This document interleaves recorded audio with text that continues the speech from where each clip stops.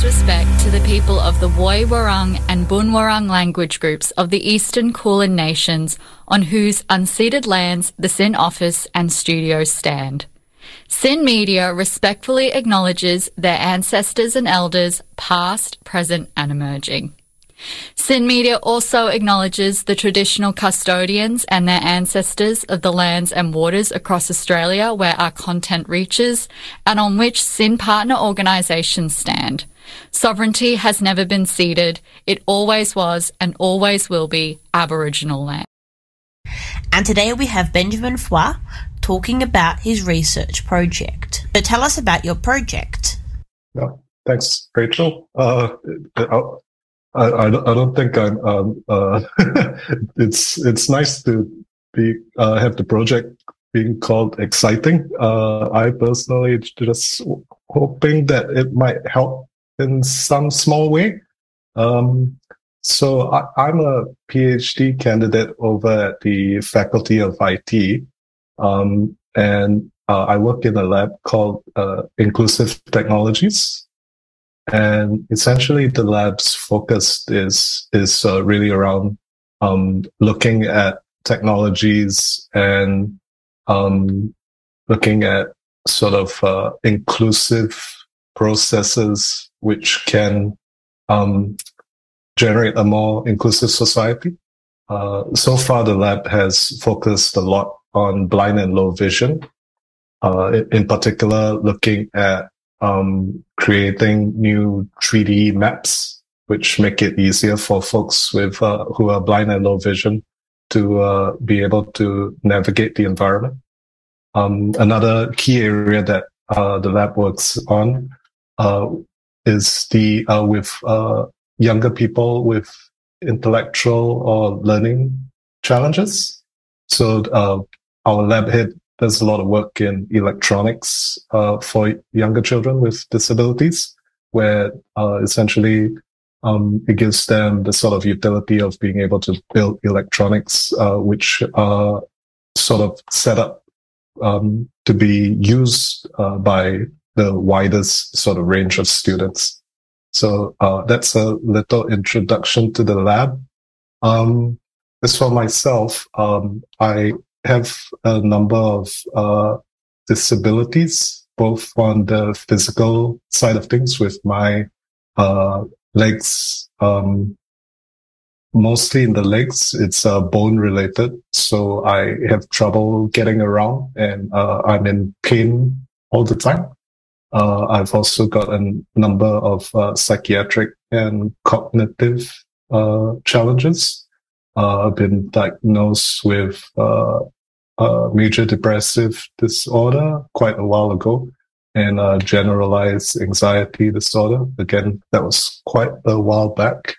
And I am currently being tested for ADHD and autism, but those are taking some time, as I think many Australians are familiar with.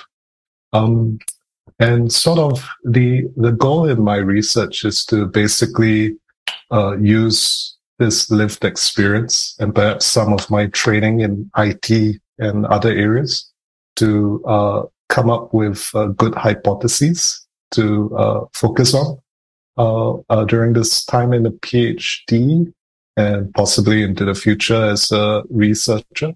And one of the sort of first what we realize in the literature is that, at least within human-centered computer research, is that during the season of publication, there seems to be less research being done for folks with cognitive impairment and perhaps within the space of neurodivergencies. So I sort of hung on to that and said, okay, if that's the case, let me see if we can do anything in this area. And so one of the sort of main things that I have an issue with, whether it's ADHD or brain fog or one of the other conditions, functionally, I tend to lose things quite regularly. I can't seem to keep track of my stuff, and it definitely stresses me out when I go outside. because I worry about where I might leave things and forget them, especially expensive things. So generally, I think that affects the way I sort of interact with the world. So this sort of first leg of research for me is really trying to figure out for folks who are neurodivergent or have cognitive impairment, how should we design and create technological or sort of habit-forming solutions which allow us to basically reduce the chances of losing things. And at this stage of the research, I am doing interviews with other folks who identify with having this functional sort of propensity to lose things, and also identify or have been diagnosed as neurodivergent, so that we can see if there's anything unique about us that we need to take into account when developing solutions in this space. And I guess one of the examples I can come up with is we tend to have sort of sensory things going on in our wrists. So like right now, I'm just showing to the camera that I can, if I think about it, I start to feel uncomfortable about having my sweater touching my wrists. So which is the reason why a lot of us probably don't wear watches, or wear watches with very specific sort of feel to them.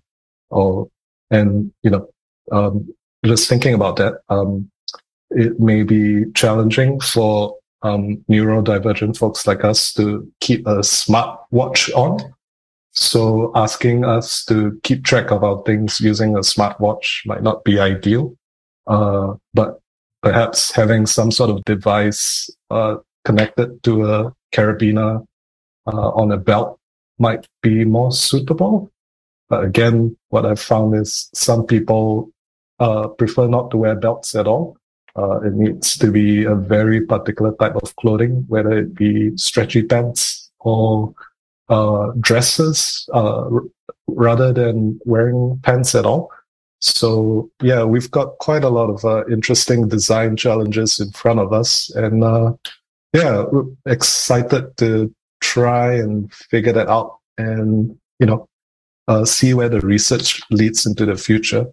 My sort of goals are that we will do one functional project in the neurodivergent space, one social interaction project within the neurodivergent space, which I think would be quite interesting, and then one sort of community or societal level project in the neurodivergent space during the time of my PhD, which I am doing part-time because of the disabilities I have, as a form of reasonable adjustment.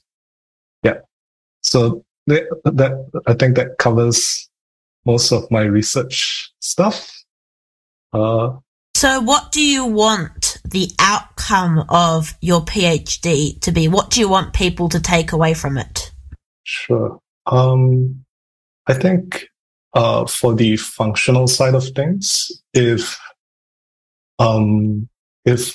we are able to develop solutions which reduce the cognitive load of thinking about losing things for folks who are neurodivergent, that would be great. So if we had an automatic and easy to use sort of solution where it helps prevent the loss of personal items, such that we don't have to think about it anymore. Like, let's say I have my laptop in hand.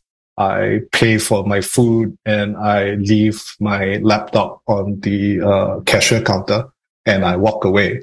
The solution might be able to say, hey, Ben, you left your laptop behind. Go get it. Something like that. and that removes the requirement in my brain to really think about it.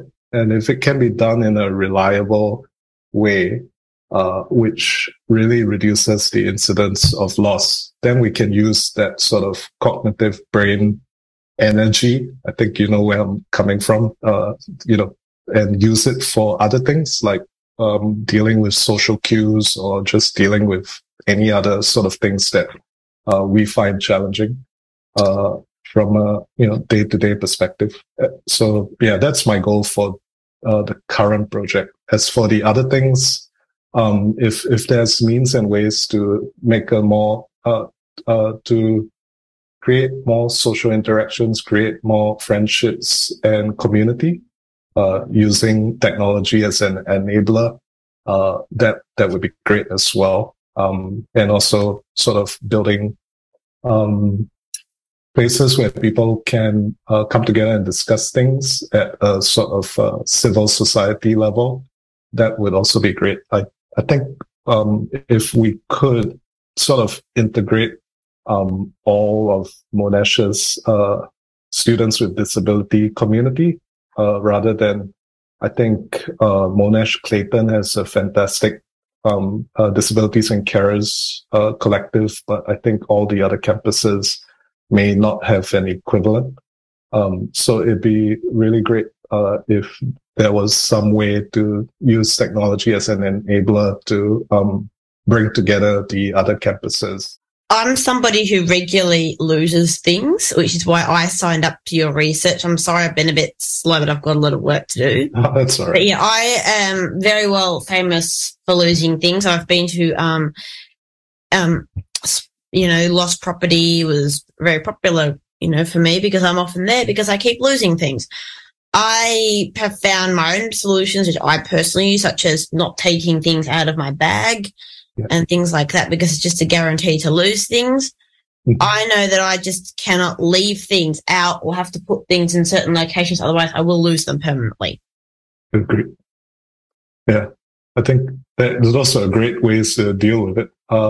Within the other participants, I think those of us who are sort of, so what's interesting is, the losing things, tends to level out if they have other sort of neurodivergencies. So if, let's say, someone is ADHD and has been diagnosed as autistic, what we found is they tend to have a lot of processes to sort of make sure that they don't lose things, which is somewhat of a ASD trait, which I can identify with.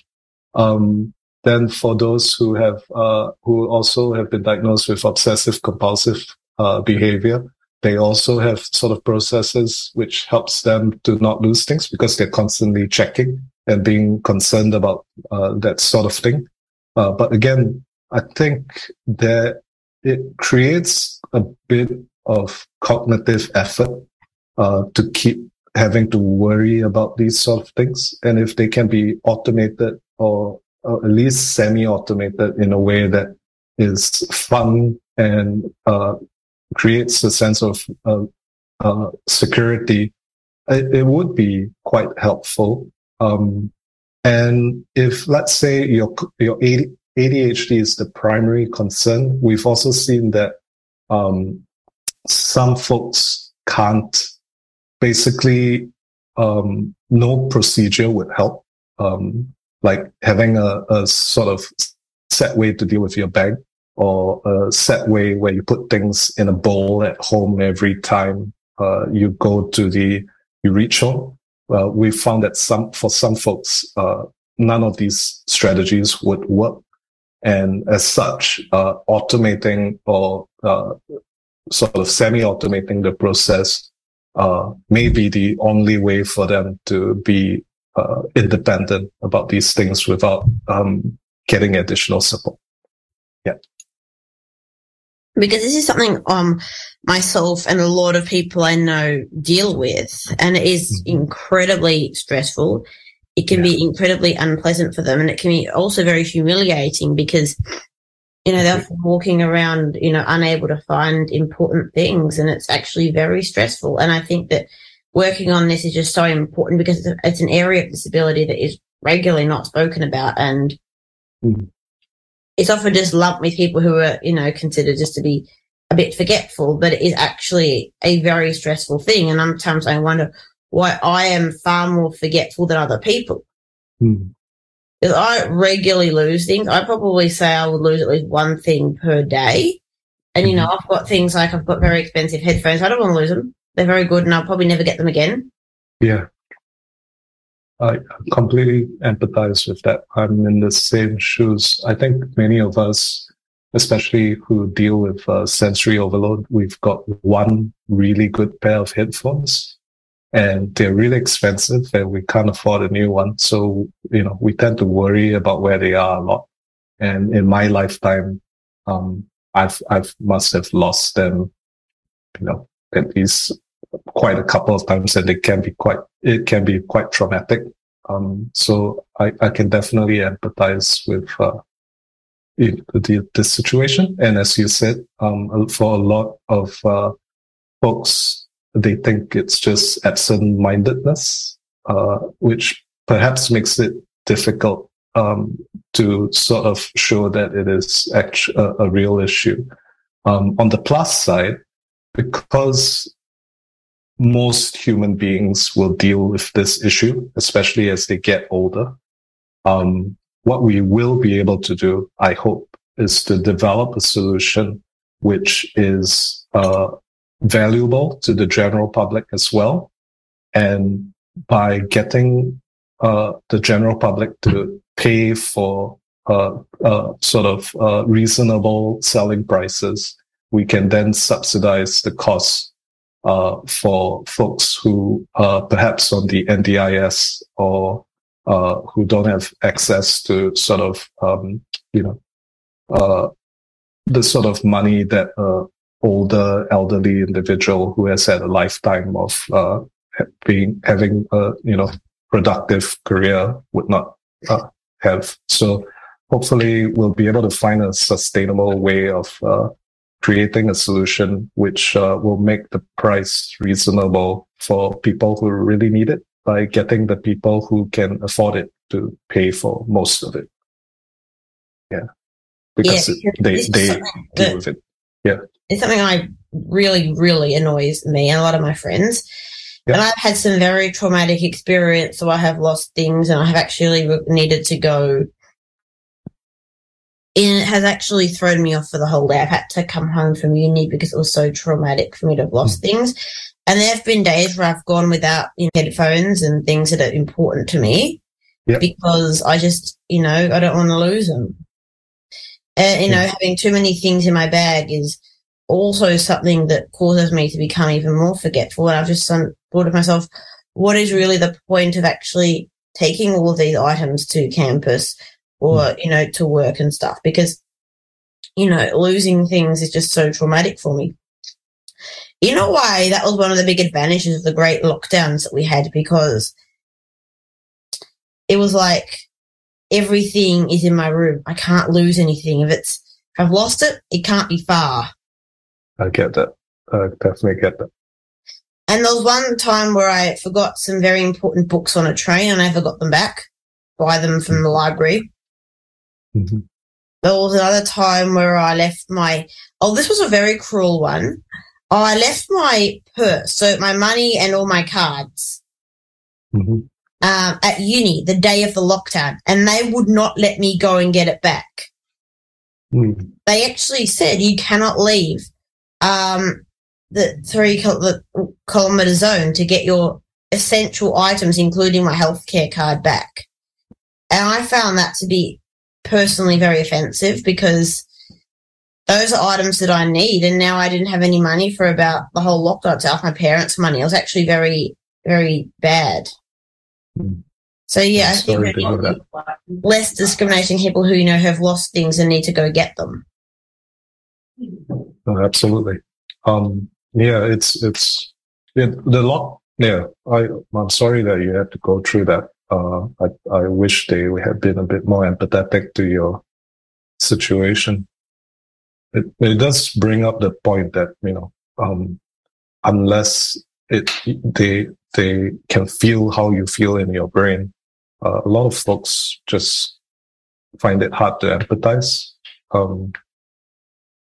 So yeah, again, I'm thinking about it from social empathy sort of point of view. I think we really need to sort of work on that as well, so that everyone sort of gets some training and awareness on how it is to worry about these sort of things, especially when we tend to lose things more often, and be able to help rather than, create more stress in that sense. So I'm quite, it's quite unfortunate that you had to go through that. And hopefully if we develop the right sort of technologies, that sort of thing just won't happen, and you never have to sort of deal with that from that perspective. I had to go essentially the whole of lockdown without any money, and I had to ask, my parents constantly for money. And then I was like, during a lockdown, I needed a lot of things to cope, and well, they weren't just going to give me money all the time. And, without my debit card and, my cards, my stuff didn't really work. No, that's really quite unfortunate. Another thing I found is having everything on your phone, because, it's a bit harder to lose things digitally. Yeah. I agree. Yeah. A lot of banks now have, credit cards, via phone. It's probably not the most secure way of doing things, but a lot of people find it much easier to have everything just on this one little cell phone device that they can use. The struggle is then with some folks, they would lose their phone. Yes. I have lost my phone a total of about 25 times, I think. But with phones, you can put like a tracking app in them. Yeah. And, you can then track them to, say, a computer, or you have a desktop at home, you can track them to that. Or you could have an old phone that you use purely for the tracking purposes. They had a new product called AirTag that had come out a few years ago. However, people often complain that people were using them to track people. Yeah, that's my struggle with them. I would have advocated for AirTags, but I don't want to perpetuate this, that we're okay with them having a stalking component to them. So, I could not advocate for AirTags, unfortunately. Because I was like, oh my gosh, this thing's going in my wallet as soon as I get it. And I had actually, I said, because there's another one you can also get called Tile. Yeah. And I had a teacher at school who had this thing on his wallet, and I was like, what is that? And I was like, oh, it's a tracking thing. Put it in your phone, tells you where it is. And I was like, Christmas present. That's like one of my great purchases. And it's like, but now people are saying AirTags are used for stalking and other sorts of things like that. And I'm like, I think whilst they can be used for stalking, I think that it is a very, very good idea to have something like that. And I think that for people, who need them, I think there should be a way for them to access them. And the amount of people who have been stalked with them is actually quite phenomenal. I always wondered why this technology was not further researched. And the reason is because AirTag, Tile, and any other company that's making them, and that is why these areas have not been further researched, because of the high risk of abuse. And I feel that unless the technology improves to prevent stalking, I do worry about how these products may be used.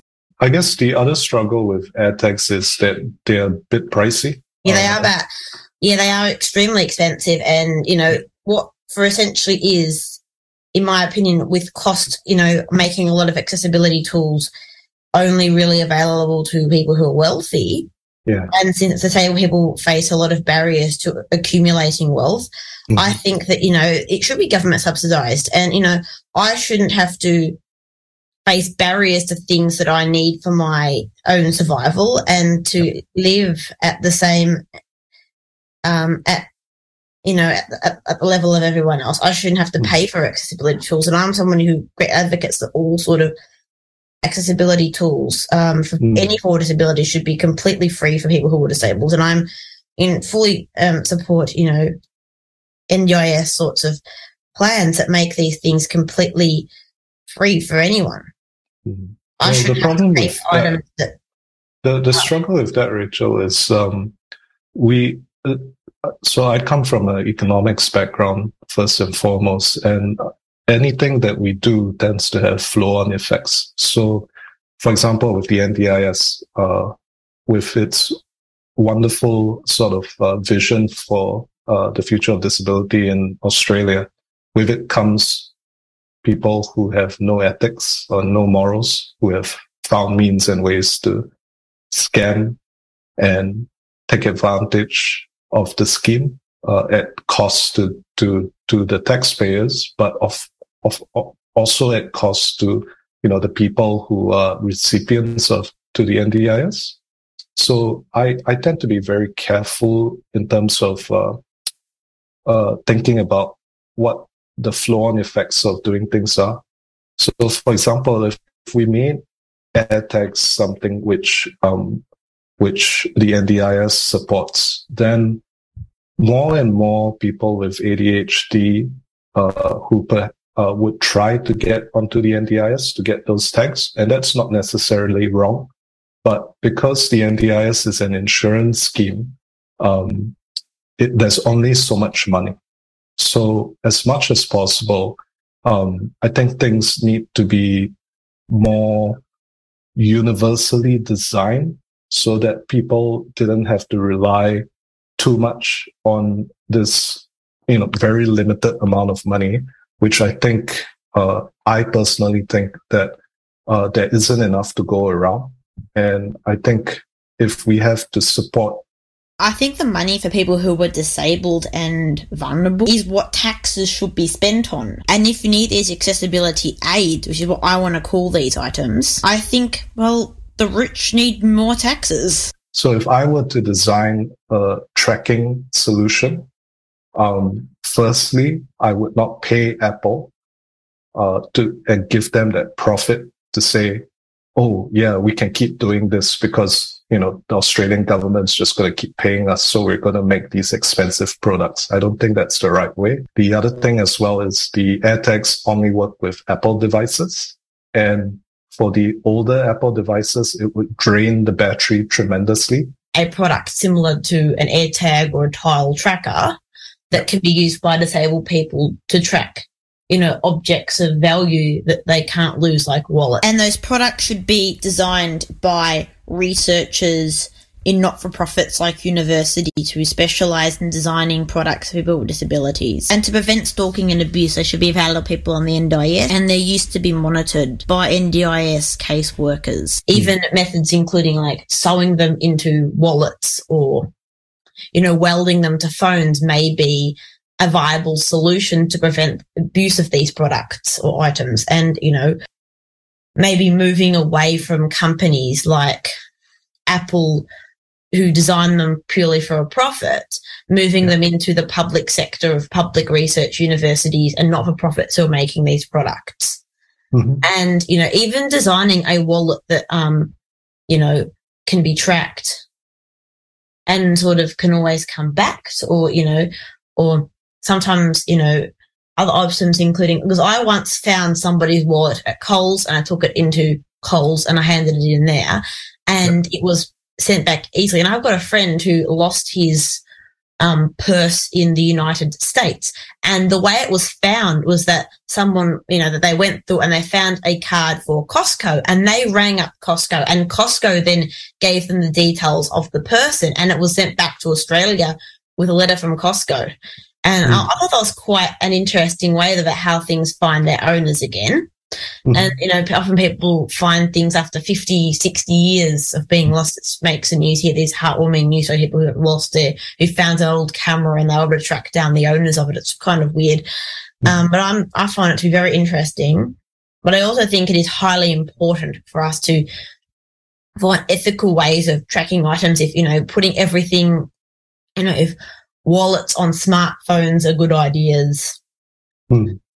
I've got a problem because I have my EpiPens that are very important because they are, a medical item that if I go without and have anaphylaxis, that can be fatal for me. So having them on me at all times is very important. And it's like when I was in school, one of those sort of, bum bag things that people used to have in the 80s. I had one of those to make sure it always stayed on me at all times. But even back in primary school, they had some really annoying rules about me having to carry it around to learn responsibility and stuff.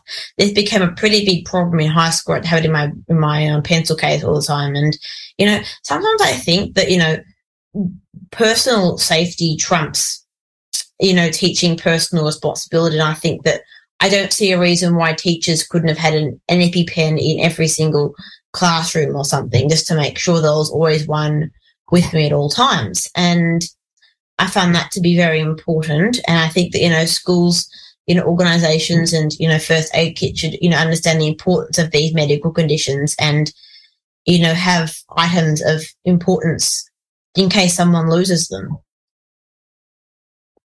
No, I agree. I would say that if it's not being done, there's definitely an ethical issue or a resource constraint issue, and that needs to be discussed and deal with that tension.